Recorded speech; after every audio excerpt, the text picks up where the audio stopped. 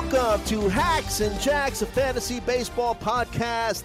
I'm Joe Galena, and as always, I'm joined by my friend Scott Chu. Scott, how are we doing? I know that this has been kind of a trying time for you. Just to let the people know, we're recording this on Tuesday, May 10th, the day after. How you doing, buddy?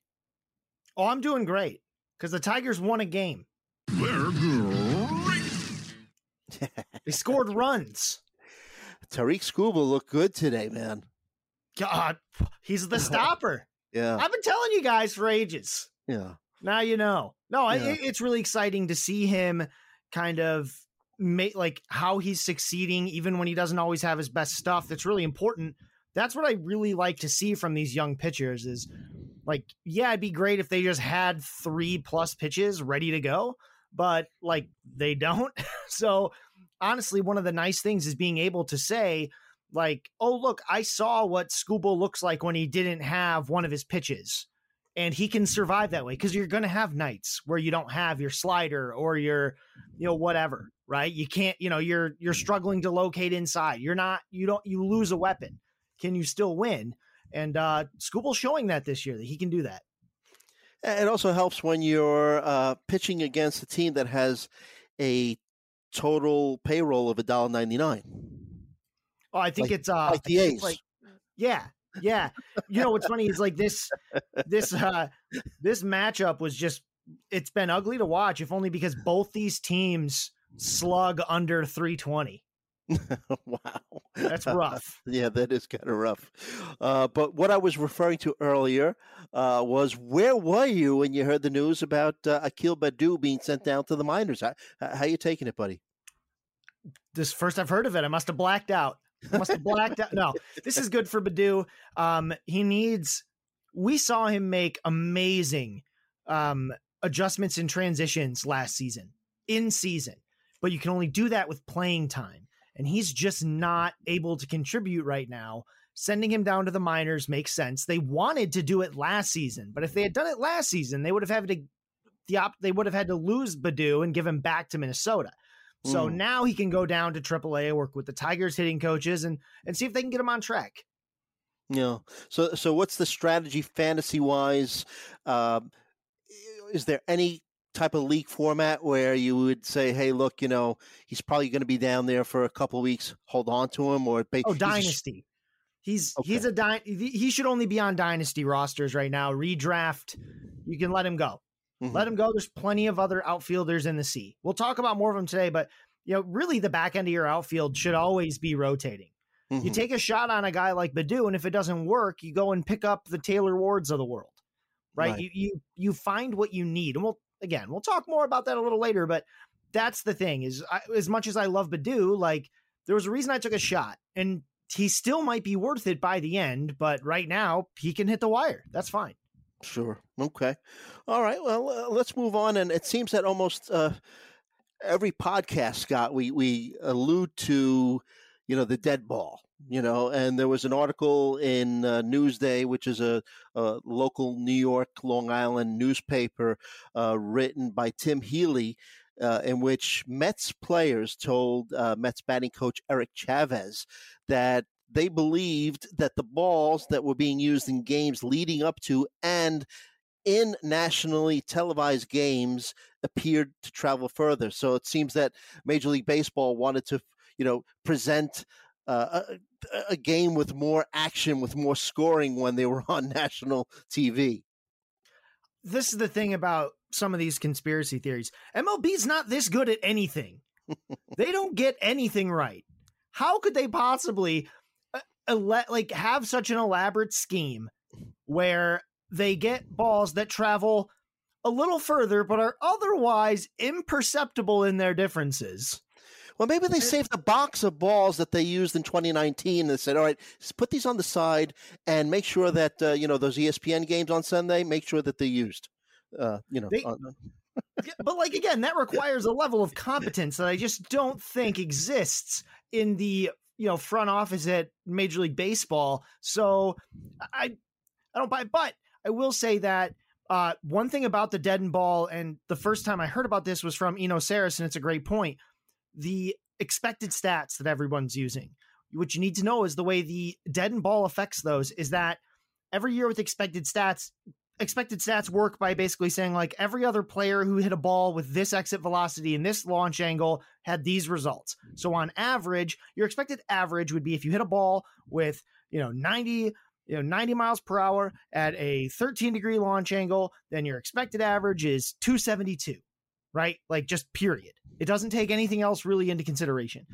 The problem is with this ball, if it's truly dead in the way they're saying it is, it's traveling. It leaves the bat at the same speed, at the same angle, but because it's heavier, it will fall sooner, right? It will lose momentum and fall sooner. So that screws up the X stats because that ball should have traveled further. Right. So the X stats assume, so it takes time for that to get corrected in season. So like that's not to say don't use X stats at all. Just remember that one, you should really only be using them for hitters and not for pitchers. And number two, they don't have an automatic sample size, right? They do. It's better than regular. It's better than things like BABIP, but it's still only a tool to tell you about luck. And I can't stress this enough. Expected stats cannot discern the difference between a hot streak and a cold streak, or a hot streak and a skill change. It can't do any of that. All it can do is tell you, have they been lucky or not? Maybe to a degree, right? Because it doesn't take into account things like pull or up the middle, right? And that matters a lot, especially on ground balls. But anyway, that's kind of how it works with the X stats. And it does, they are impacted right now, and it will make it look like certain players are more unlucky than they really are. Okay, great point. And I know it was also a good point that you brought up in terms of, MLB having the intelligence to, finagle with the baseballs, and who knows, but I was thinking maybe, if we could, this pattern was real, it might help, if you like to gamble or whatnot, take the over on the total runs on Sunday's game. So I was looking this past Sunday, I think it was the Dodgers Cubs. There was 8 runs scored. 2 weeks ago, it was the Phillies Mets. It was a 10-6, 16 runs scored. But then 3 weeks ago, it was just a 1-0 Brewers win. So we'll see. But may have to wait until the warmer summer months to really form an opinion on this. But so far, we definitely know that home runs are down, and that has led to less runs scored per game.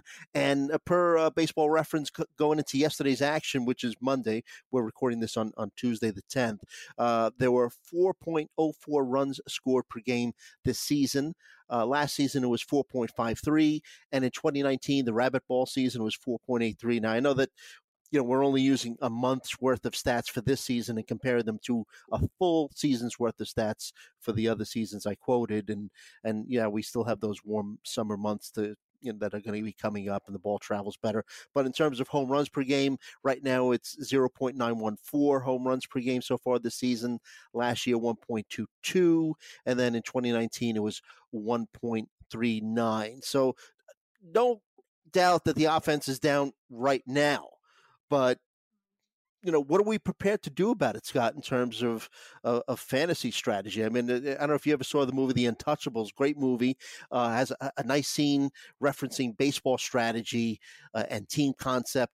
You should watch it, even just that one scene there, Scott. So Sean Connery's character tells Kevin Costner, who plays Elliot Ness, now what are you prepared to do? So we have all this information that offense is down. I mean, do you go run out and try to trade for, the home run hitters like the Aaron Judges, the Giancarlo Stantons, the Yordan Alvarez's, who can hit a ball no matter what, hit a ball out of the park no matter what? Like, what's the strategy here? I mean, honestly, the main thing it does is just depress some projections that you have on certain players, particularly ones who can do a lot of stuff without a lot of exit velocity. Even with the dead ball, you can still slap, right? I'm not worried about guys like a Luis Arraez, who's on the IL and not super relevant in most leagues, but I'm not worried about those guys, right? I'm not even worried about a guy like Brian Reynolds. I worry a little bit about his home run peak, but he is hitting better and he's still going to be able to hit line drives. I'm worried a little bit more about the the high fly ball sluggers, particularly the ones who maybe don't have the same like massive power, right? It's more like guys who hit just a lot of balls in the air. That's where this ball is going to go to die, right? This isn't going to affect line drives and grounders all that much. It's those fly balls that are going to go out to die. I'm going to worry a tiny bit about guys in big ballparks. And honestly, the other thing is it might all just cancel out. By the time we get to summer and all these places that are humid, they will now have a drier ball. And it can't be understated how much a humidor changes things in the game of baseball, because it literally makes the ball heavier, right? One way to deaden a ball is to just stuff it with water, make it heavier, right? That's what the humidor does, especially in some of these cold, dry climates that we have right now. But in the summer, when it's hot and humid, like in Detroit, New York, they're going to suck water out of that ball because they want the ball to be consistent all year. Right. So I'm not like trying to just like go to bat for MLB. MLB doesn't care about me. I'm not on their payroll. But I will say that the problem is we don't know enough about the variables. Because we don't know how much the humidor is impacting things, I personally am not going to take on risks like trying to revamp my roster to make sure I only have guys who hit a lot of no doubters, right? I'm not going to do that, because what if it is just like, what if the humidor is the difference? What if the humidor is 15 feet of those 20 feet, the ball's not going, right? Then I just, made all these moves and trade assets, but that wasn't the problem. The problem was the heat, right? The humidity. I just needed it to dry out, right? So, and then places, of course, that are always dry, you see a deadened ball there. Places that are always humid, you see a ball that's a little more live. And in places that play indoors, you see no change at all. But like, that's what I'm after. And I'm not really actioning anything. I'm right now, honestly, I'm still in the notice phase, right? I'm still noticing that this is happening. The reason all these reports are coming out now, even though we've all been talking about it for a while, is because this is when we have data that might mean something. But in another month, all of this data might change drastically. Yeah. Right? And if you remember, like last year, offense was off to start the season also, that everyone was making a big deal about it as well. And, things kind of evened out a little bit. But, and you mentioned big ballparks, not like the Little League ballpark that my Yankees play in, right? Did you hear that quote from the Rangers manager on Sunday when Gleyber Torres hit the game-winning home run? That I did not. He basically, I don't have the exact quote, but Gleyber Torres hit a game-winning walk-off home run on Sunday, and Rangers manager, his name escapes me right now, but he had said, the home run, basically, it was a home run that wouldn't have gone out in 99% of the ballparks. Basically, the Yankee Stadium is, a Little League kind of sized ballpark. So I just thought it was kind of amusing. And then two managers went after each other a little bit. But it's still the most amazing thing to me in Major League Baseball. It's the only only major sport where they actually change the dimensions of the field of play. Yes. Yeah. They change them dramatically. To the point where it impacts strategy. Boston. Yeah, right? yeah. Like, it's a big deal.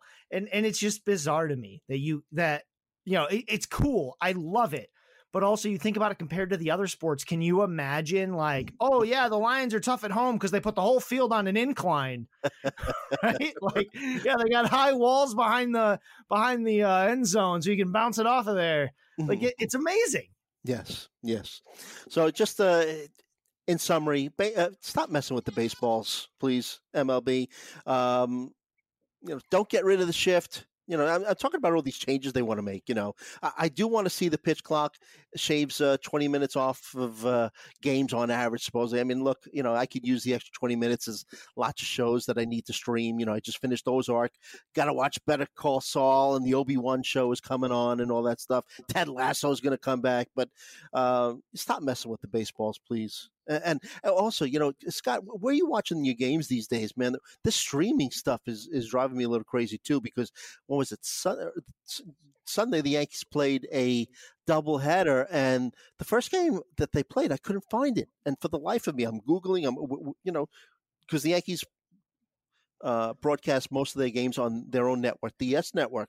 And finally, I found out that it was streaming on Amazon Prime. And luckily, I do have Amazon Prime. But then I go to the service, right? And I don't know if you've watched any of the games on Apple TV, but when you go to Apple TV to watch the games, it's on the landing page. You could just click on the link. But Amazon Prime, I had to do a search. It wasn't like on the home landing page. So it just drove me a little crazy. I don't know if you've had similar experiences or have had a chance to watch any of these streaming options that baseball's using now. I mean, yeah, I use some of it. I'm a T-Mobile customer, so I get free MLB Network. Honestly, like the biggest thing for me is just like, I wish it was just simpler to know where a game is going to be on. But having to figure out, especially like on the weekends, like, oh, it's a nationally televised game. Okay, but on what network? Is this an FS1?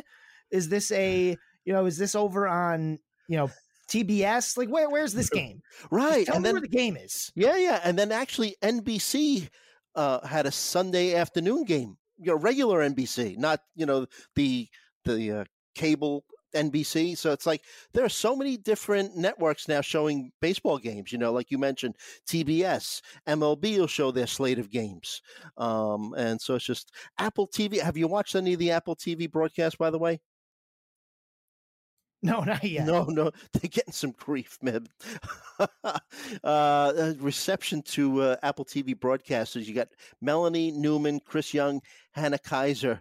And I'll just give you one person's description of it. He writes, it's Big Danny Cool, just an average baseball fan. He writes on his Twitter account, "Dear MLB, I would rather listen to Joe Buck do play-by-play of my parents conceiving me for 3 hours than listen to the mindless driveling that is the commentators for the Mets Nationals Friday night baseball game on Apple TV." So I did watch some of this Apple TV broadcast. It is different. It takes some getting used to, and they're kind of working through it, but just some people aren't very happy with all these different streaming options.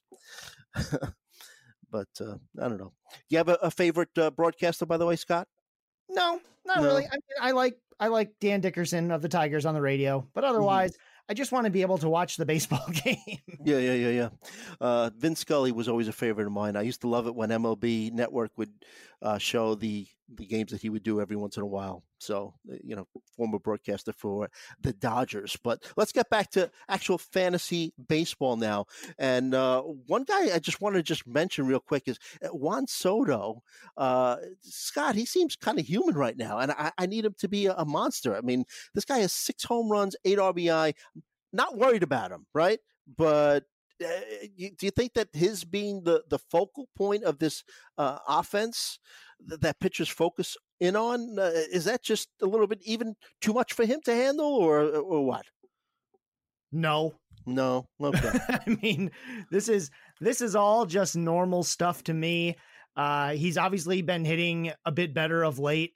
A couple multi-hit games, like 3 of those home runs have come since April 29th. He's striking out more than usual, and that's lately. But that's like overall, it's still it comes and goes in waves. This is just normal ebb and flow. Like, oh no, like he looks human. He's got a 149 WRC plus. He's slugging 468. His OBP is 396. So like he can handle it. It's just, I don't know if it's bad luck, but he's a little, he's a tiny bit off, and later he'll be even more on and crushing baseballs. Yeah, I'm not worried about him, but I just thought when you see that after a little over a month of the season that Juan Soto has 8 RBI, it kind of just sticks out at you. So, but there is a Washington Nationals outfielder who's been getting some attention. Yadiel Hernandez, he just keeps on hitting. And fantasy players started noticing that he was somebody that they went after on waiver wires this week. 34-year-old guy, 4 minor league seasons, batted .301, .383, .506, could just straight out hit. And heading into Monday night's action was batting .365 with 2 home runs and 15 RBI. Do you have any shares of Yadiel? I have him in a couple 5 outfield leagues. He was actually interesting at times last season as well. like in a full season, he would kind of fall into this normal, like 20 to 25 home run, 5 stolen base kind of guy. The only thing that he does maybe a little better than others is he has shown really good, batting average skills here. He makes a lot of contact, but otherwise, he'd probably hit 270 and, it'd look a lot like what he did last year, except you could basically, like in a full season, you could just double all those numbers because he does appear in a lot of games as like a pinch hitter and stuff. But he's mildly interesting as an outfield streamer, right? But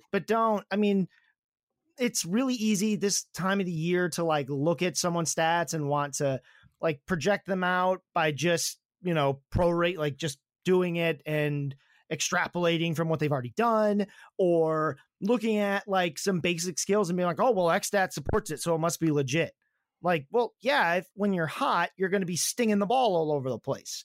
And your XStats are going to look great because you're seeing the ball really well. And then they'll change how they approach you and all these things. And so it's going to be a bit of an ebb and flow. But if you look at what we've seen from him in almost 400 career plate appearances in the majors, I think that's about what you get: a good batting average and probably a slugging close to 450. Yeah.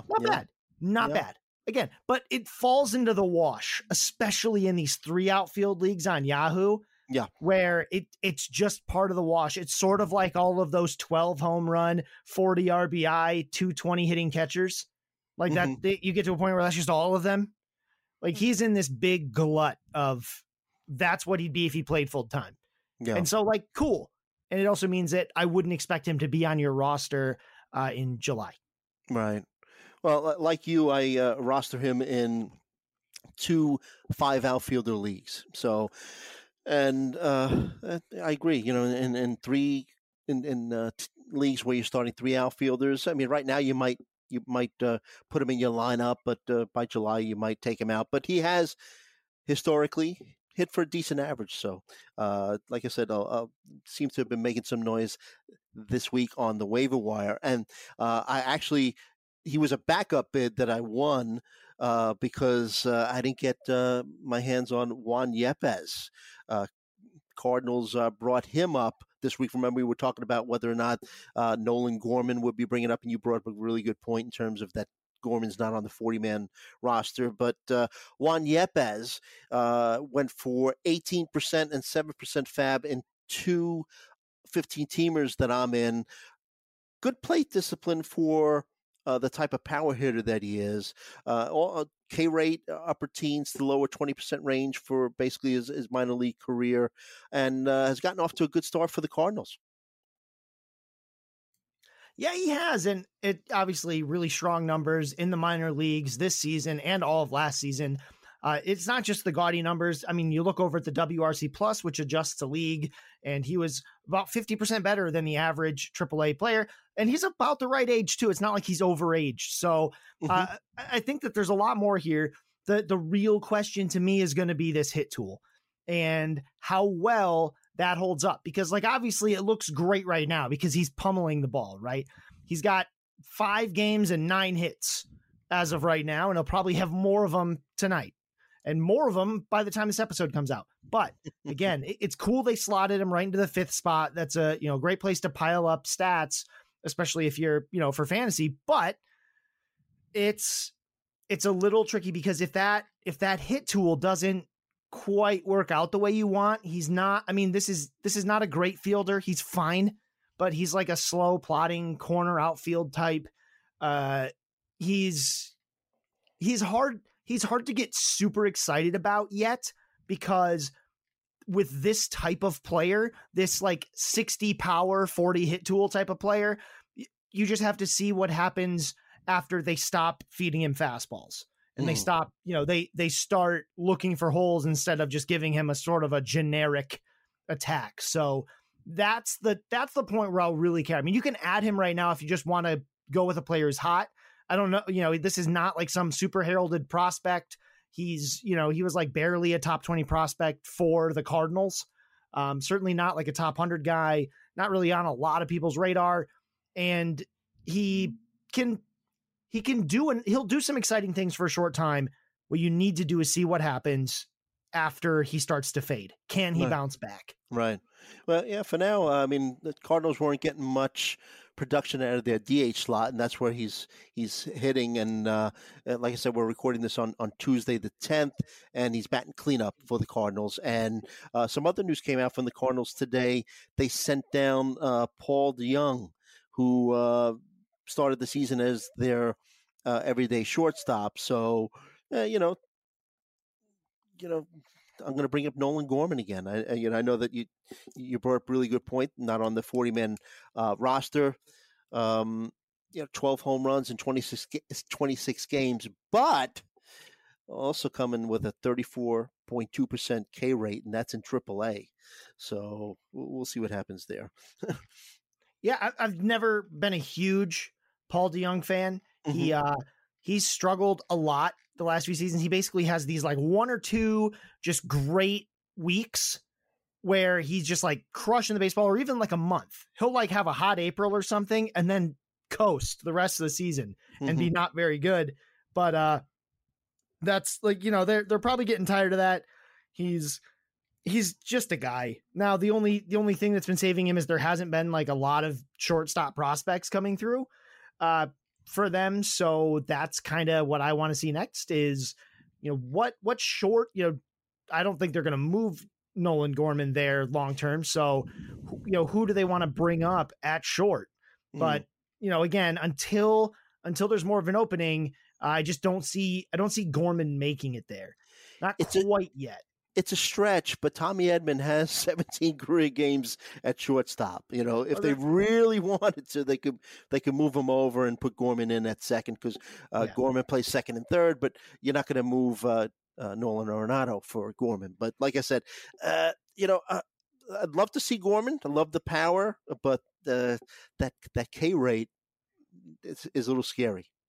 Yeah, he's been striking out a lot in the minor leagues right now, and it's actually gotten a little worse of late, even though he's hitting well. So he's gotten really aggressive at the plate. He's not walking much at all. He has 4 walks and 18 strikeouts in his last 44 at-bats, 49 plate appearances. So it's not great on that side, but he is hitting the ball hard. So I do think he'll come up this season eventually.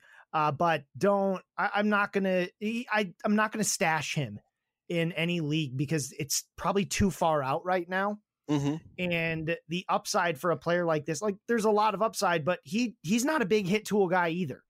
And he might struggle more than some of these other players that have come up and succeeded, right away. They tend to be the high hit tool players because at least they can make contact and they make the adjustment a little easier. So we'll see how it goes with Nolan Gorman, but I'm not waiting for him yet. Right. Well, there's been a lot of activity since our last pod, Scott. So many activities. It's making my head spin how many activities we can do. And let's take a quick break. And when we come back, we've had lots of movement with some young players being promoted, being demoted. And we'll talk about an outfielder who also has some problems with the strikeouts. And we'll talk about him right after this. Hey, Alex Fast here, and thanks for listening to this podcast on the Pitcher List Podcast Network. If you're a fan, consider supporting all of us by getting a PL Plus subscription, where you're going to get an ad-free website and get access to our Discord, where you can talk to all of our podcast hosts and staff. Plus, you can hang out with our incredible Pitcher List community. It's basically a baseball sanctuary year-round for as low as $8 a month. You can sign up at pitcherlist.com/plus, and you're going to get your first month free with promo code podcast. Also, don't forget to check out everything else we do as well, from YouTube videos, live streams, newsletters, off-season articles, TikToks, breakdowns, over 15 baseball podcasts on our network. We can't stop talking about baseball even during the off-season. So sign up for PL Plus today at pitcherlist.com/plus and use promo code podcast to get your first month free. All right. Thanks for listening. Let's get back to the show.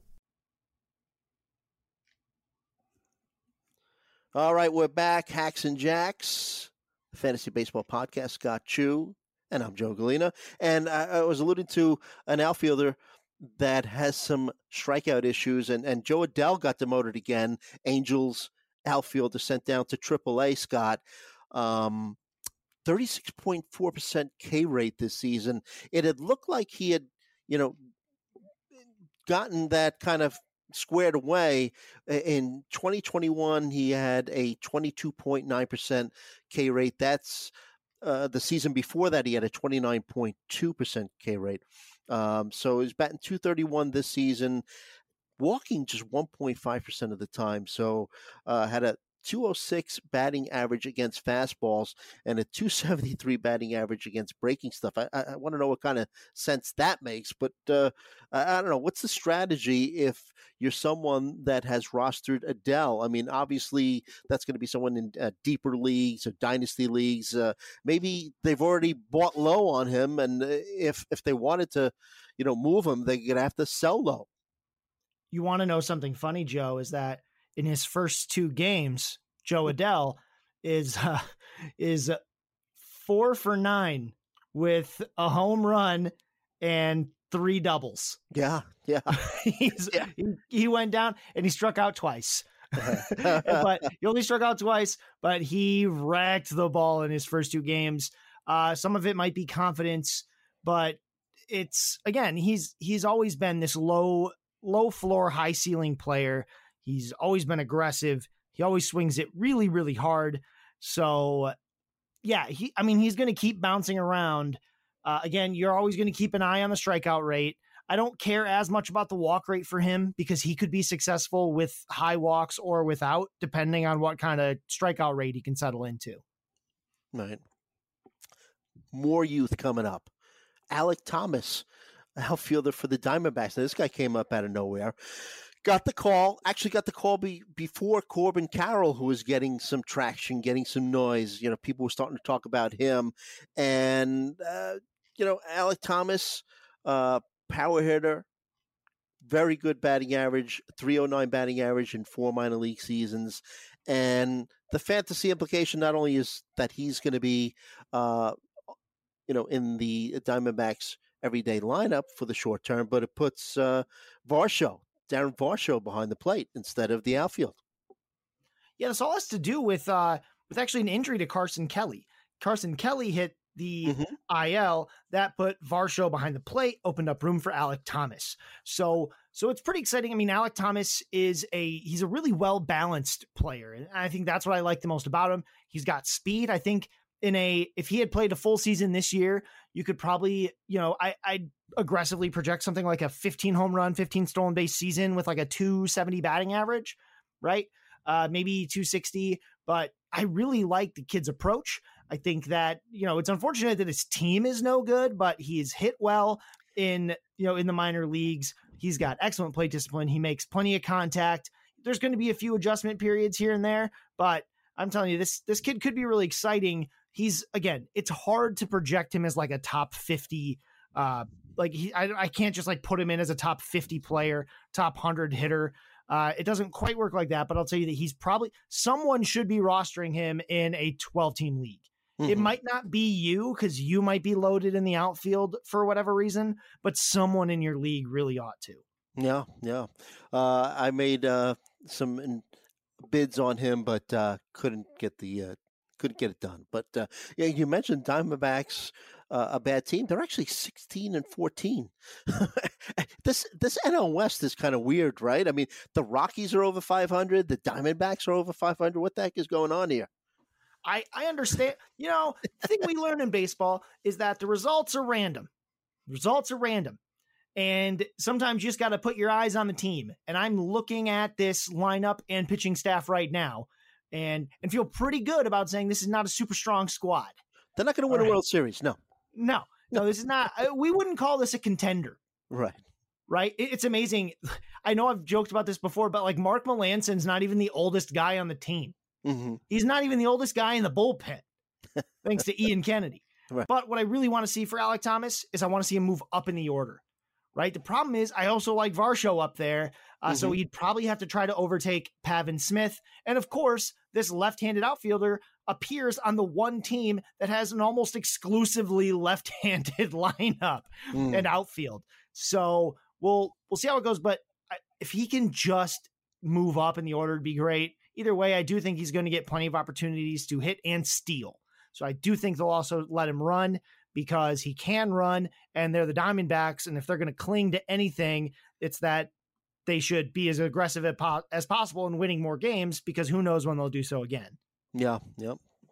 George Kirby got called up by the Mariners. I know that Nick and Alex are better equipped at, giving us an analysis of, his talents, but really pitched well in his debut, 7 Ks. And again, I tried to roster him. He went for like 35% of FAB. Yeah, I talked about George Kirby on the First Pitch podcast earlier this week, and I think he's a really good pitcher, right? I think we all really like the skills, we all like the talent, and we love this result. But this is probably not what I would expect going forward. The strikeouts are really what are going to come down. Expect more modest strikeout totals as more teams get looks at him. But he does have, several pitches that work. I think that he could stick in this rotation for most of the rest of the season if he, can perform at a decent level. And other than that, I mean, he does a really good job. I loved really seeing that he didn't walk anybody in that start. Because it shows that he can carry over that amazing command that he had in the minors into the majors. He's probably already picked up in most of your leagues. He's worth doing that. But otherwise, I'm interested, but this, to me, I probably wouldn't have spent 35% of my FAB. Right. That you have to have a heck of an impact to be worth that kind of cash. Right. Well, he's known for his, discipline and whatnot. The only thing that scares me off a little bit was the fact that in 2021 he only pitched 67.2 innings, and now he has 30.2. So you wonder how many innings the Mariners going to let him go.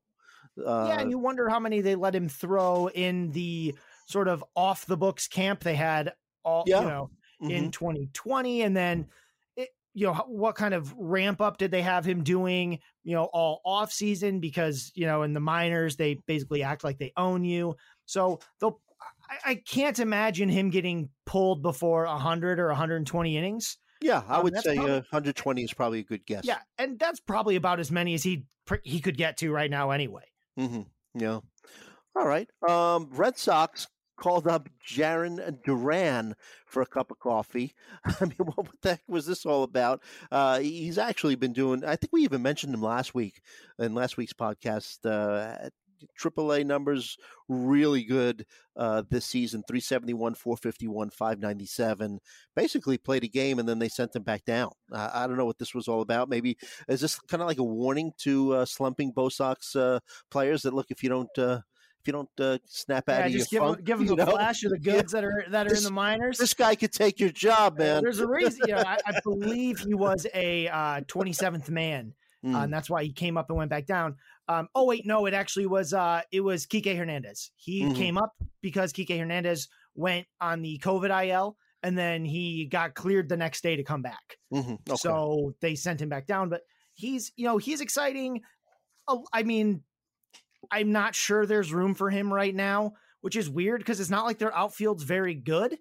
Yeah. But there's also it's a lot of guys that they're paying these guys. Yeah.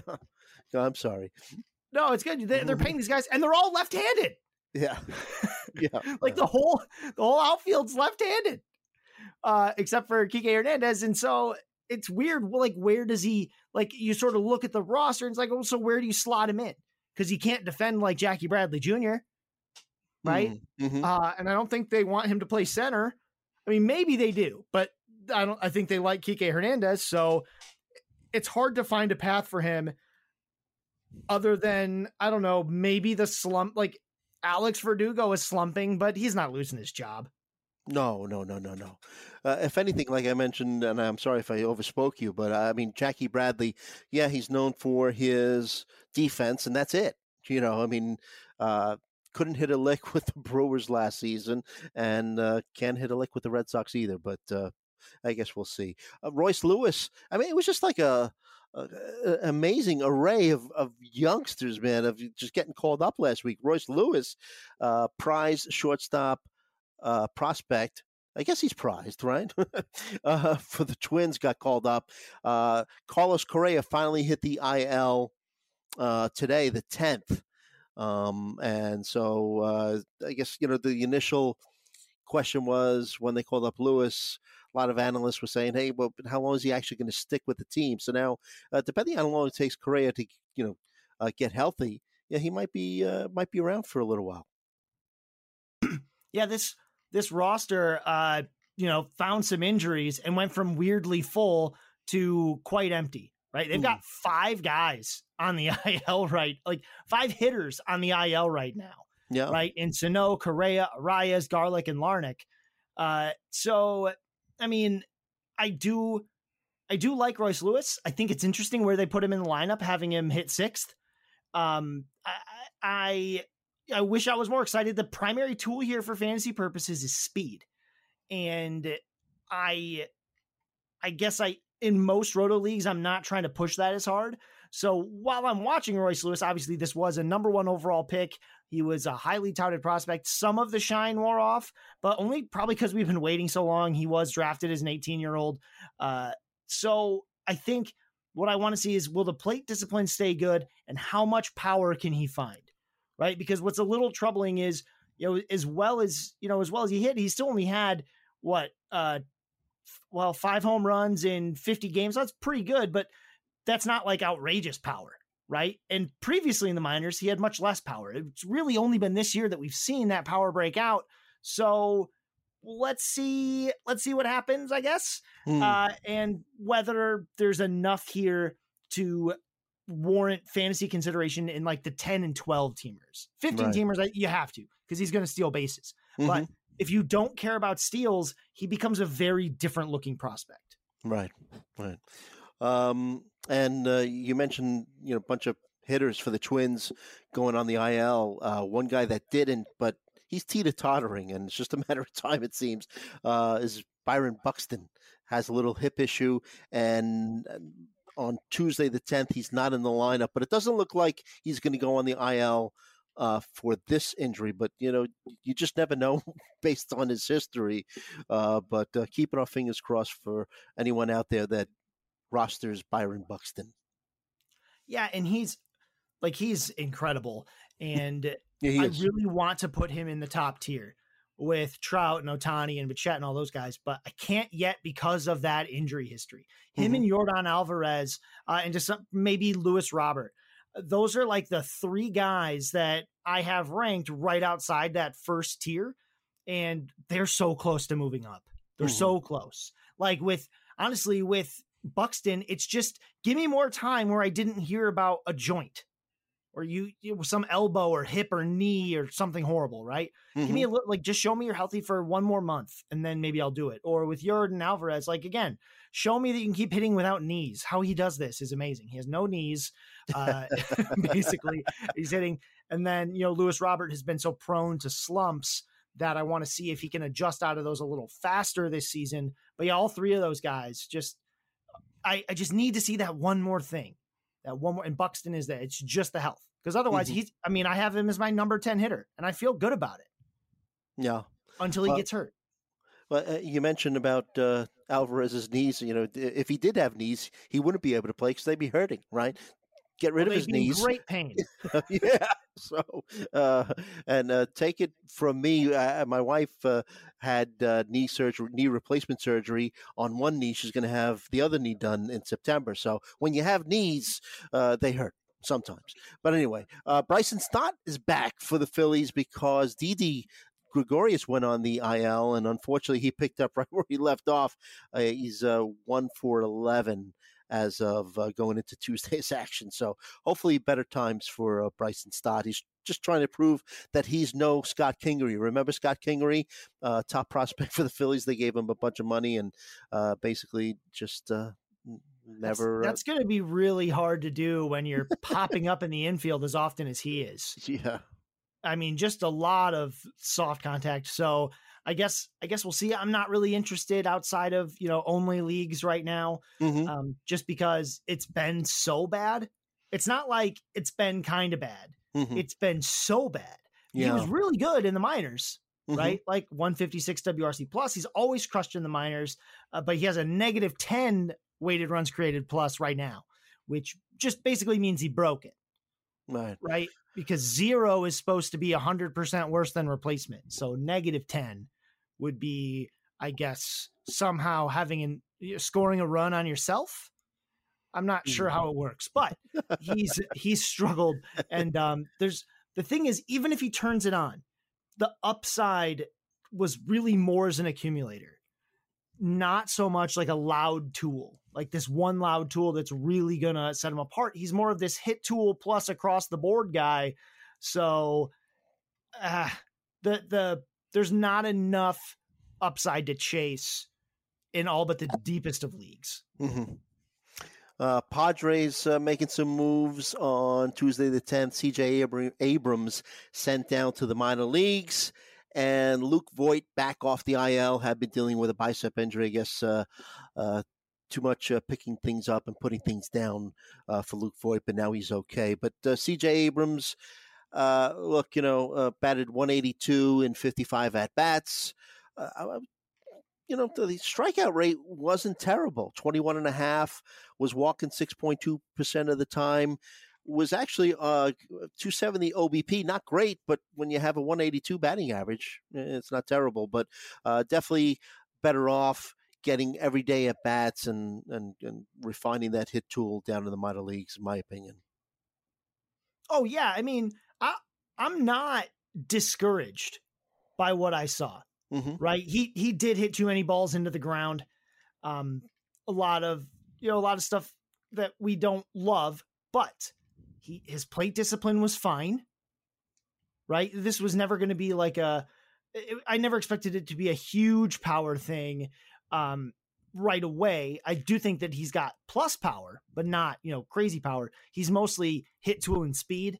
So we saw a bit of the hit tool in that he didn't strike out a ton. He had great plate discipline, and we saw that he can run. He did steal a base, and he's like lightning quick, right? So that's what we saw. That's what he is, and that's great. And again, you can let him go right now in all leagues. Even if he turns it on this season, there's not enough power there for some of the more shallow leagues, even if he got a full-time role, but he runs. He will run. Yeah. A couple of pitchers to talk about real quick, because when it comes to pitching, Nick is the guy, Alex is the guy, but Ryan Pepio is expected to make his first major league start on Wednesday, the day that this podcast comes out, for the Dodgers. And man, imagine your first big league start against the Pirates, Scott. That's got to kind of excite you, no? I mean, he probably feels like he already played him, right? In the minors. Right. So I guess, there's that. He's a big strikeout arm. I like the kid. He's probably worth like a low end stream in a deep league for the win. But I'm not like racing to the wire or anything like that. He is a, highly regarded prospect on this team, but they have so many. I know. Yes. So many, even pitchers, right? Like he's I think he's like their number 5 prospect on Fangraphs, and it's not their first starter, right? They have like 4 of them or 3 of them in the top 6. Like they have a ton of pitching, and then there's a bunch that they're developing and a bunch that they've drafted. So I guess we'll see how all that goes, but yeah, it's a great stream for a win. And it's a great way to get a win. It's to look and see some of these little debuts. And it's like, hey man, if you can just throw 5. Yeah. And also to get some confidence for the kid, right? The only thing that scares me about him, walk per 9 for his career, a little over 4.3. So when I see that in the minor leagues, it scares me a little bit when you come up to the majors. Maybe big league hitters a little bit more selective, but that's still why exciting. You put him against the Pirates, Joe. That's right. Yeah, there you go. Let's give him this easy start to build up. Yeah, problem solved. There you go. Max Myers is a guy that I'm going to try to stash, because it looks like he's sooner or later, probably sooner rather than later, going to be taking over for Alicia Hernandez. Look at this guy's numbers this season there, Scott. AAA 1.72 ERA, 11.2 K per nine, 2.6 walk per nine. I think it's time, if you're in dire need of pitching, Max Myers could be a good stash. I have a lot of friends I respect who are huge Max Meyer guys. So, and gals. So I'm not sure I have a whole lot of meaningful things to say about him, but I know that a lot of people I like and respect are very heavily in on Max Meyer. So he's definitely on a lot of my watch lists. Okay. Ramon Laureano. Let's get away from these youngsters. Back in the bigs after being suspended for PED. You mentioned that he has a tendency for slow starts, and just to temper your expectations. Oh yeah. He definitely struggled. He has struggled in the past with slow starts. It's hard to tell if it's like part of, you never really know. Like basically guys are called slow starters till they're not, or they're called second half players until they're not. And it only takes 2 times in a row for it to happen. Right. I recall Brian Dozier got called a second half performer because of like 2 seasons where he just went wild in the second half. But every other year it was normal. But he got labeled, don't worry, he's a second half guy. He'll turn it on second half. He did it twice in like his bazillion year career. Like with Ramon Laureano, I'm a little more concerned about his like team context than I am anything else. And that the A's can't hit, right? Yeah, They're as bad as the trade Tigers. him. They'll just trade him. Anything that's not nailed down, A's are going to trade. I believe that. My expectations for Ramon Laureano are, plenty of power, plenty of speed, right? I think that he can do like 15 to 20 home runs. I think that he can steal 10 to 15 stolen bases. Like that's all great. What I am concerned about is mostly the batting average, because we've seen it plummet from time to time, right? 2020 is the big one. Like he played most of that season. He hit 213 over 54 games. He only hit 246 last season. And that was after he started really hot. That's when he stole like all of his bases. Yeah. So he's been really streaky. And so he's worth rostering in every league, but like, just know that in many cases it will be painful, but that's the cost of power and speed. You got to take it with the streakiness and the bad batting average because you didn't have to draft it. All right, let's move over to the hitter list there, Scott. You just added Eric Hosmer to the list. I know that a new one's coming out within a day or so, and we'll talk about that as well. But Eric Hosmer, you just added him to the previous list at 149. Is he now a decent option for fantasy managers who took a chance and rostered Joey Votto? I mean, when you look at what Hosmer's doing, nice season, has a 397 BABIP, so you think that his batting average will probably normalize a bit. He's batting 351 coming into Tuesday's action, has 3 home runs, 18 RBI. But when you look at what poor Joey Votto is doing, man, 32% K rate, batting 122, 0 home runs in 22 games for Votto. So you think that Hosmer might be a good replacement for the poor fantasy manager who's had to deal for with now? Votto? Sure. Yeah. Right. For now. So in most 10 or 12 team leagues, even if you have a corner infield, like there's a lot of guys that you can cycle around in this whole range, right? This whole sort of like this whole first base, third base kind of thing. Like they're all the same. And I ranked Eric Hosmer because he was hitting well, but if he had a slow week, I just would have dropped him. Right. Because that, first of all, that whole last like tier or two is a wash. It's a bunch of guys that I'm like, this is what I'm interested in right now. Let's see what they do next. Right. I would really say that for the entire bottom tier, and then maybe even the tier above that as well, except I tend to think that those players have higher ceilings or something like that. Right. So Hosmer came in at 149 because it's like, well, I'd roster him if I really needed a first baseman and I couldn't find something I liked better. But is he better than, like, is Eric Hosmer better than Jonathan Scope, who is now heating up a bit, right? Like, and if he is, for how long? I know I'm much more interested in Josh Naylor. If you can get him at first base, right? He's been real hot for the Guardians. I really like his power. That'd be something exciting. There's a lot of just guys out there that are not rostered, and Hosmer isn't necessarily better than them. So, I mean, I'm fine. I'm fine with him. And he is an adequate replacement for Joey Votto, because an empty roster spot is sort of what you were getting from Joey Votto. Yeah. Except worse. Joey Votto. Yeah. So yeah, I'd probably rather have a guy like a Josh Naylor, but yeah, I'd roster Hosmer. All right. So there were a couple names that stuck out at me and that made big moves. And then maybe if you could kind of, like, if you want, preview some players that are going to be making some big moves in the new hitters list that's coming out. But Charlie Blackmon moved up 30 to 97. Adolis Garcia moved up 16 to 88. Anthony Rizzo, moved him up a bunch too, talking about his 30 home run, 10 steal potential. And Ian Happ. Now, you don't have to talk about all four, but I just noticed that they made some pretty significant move upwards in last week's hitter list. They sure did.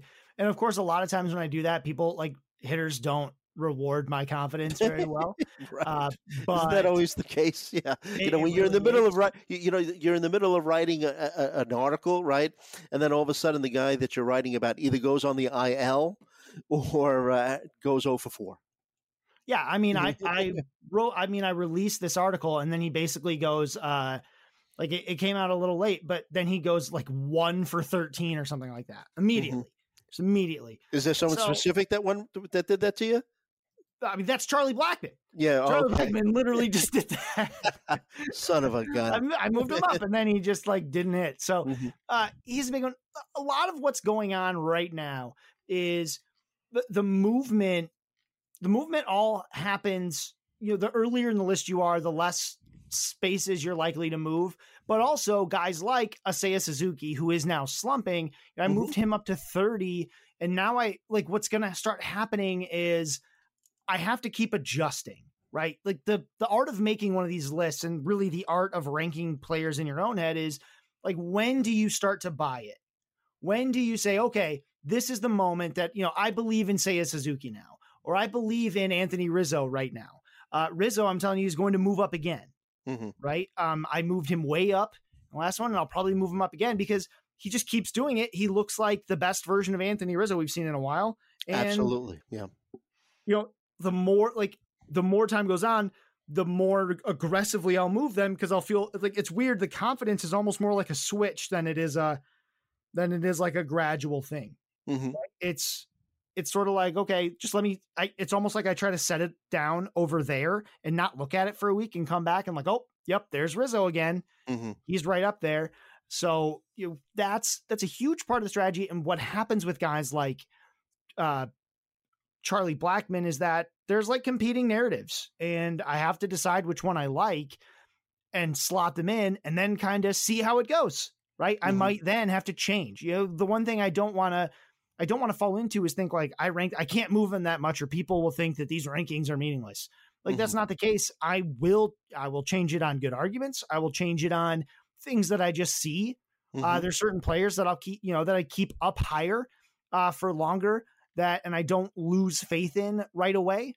Eugenio Suarez is one. I mean, he just had a terrible, he's been hot and cold. He just had a terrible week. Spencer Torkelson, he's a guy that's probably going to drop a lot because I finally have to start, like, I've been holding him because I'm like, man, if he turns around, you're going to get it. You're going to see. And then it doesn't, and I have to start sliding him down. But that's sort of how, the reason I talk about it in such broad terms is because that's how this is all working. What's starting to happen is more and more stuff is settling in, right? So Willy Adames is moving up from 62 to 50. He'll be the feature on the graphic that J.R. Kane's made, it's just hot. I love it. It's a great graphic, but like, because every every week or so that Willy Adames continues to perform, the more I start to believe in that version of him that we saw last season, which is a top 50 hitter. Mm-hmm. Right? I mean, it just is. So that's like, I can move him aggressively now, but what we're probably going to find is, unless he's hurt within the next few weeks, these are like some of the most important lists, because that's where a lot of stuff really starts getting settled in. Mm-hmm. Especially like, instead of just the top 25 being fairly settled, we're starting to get to the point where the top 50 is pretty close. Like that top 50 to 60 is pretty close to settled. Then it'll be like that top 75, then top 100, kind of like gets more and more settled. And then it never truly settles after 100, because this list focuses on more shallow leagues. So it's going to be really aggressive in up and coming players, and it's going to push more like a lot of older players down. But just because you got to take chances. The best example I can usually give is like Gene Segura should always be a streamer in 10 and 12 team leagues. He should never be your guy, because he is the definition of an accumulator.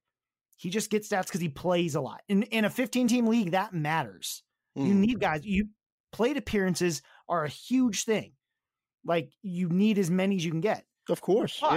But in the 10 and 12 team game, they actually become a bit less of a premium. It becomes less about getting innings, and it becomes more about getting the best quality plate appearances or innings, right? That's what separates the teams in a 10 or 12 versus a 15.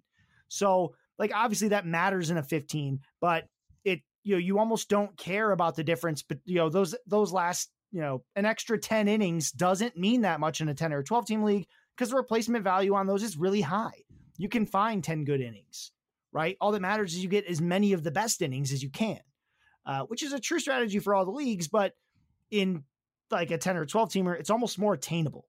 You can actually like hoard these things. So like, that's what makes it hard to keep certain players up for a very long time. But it's also part of the fun of this whole thing, right? Like, right on the current list, let me see if I can find an older guy.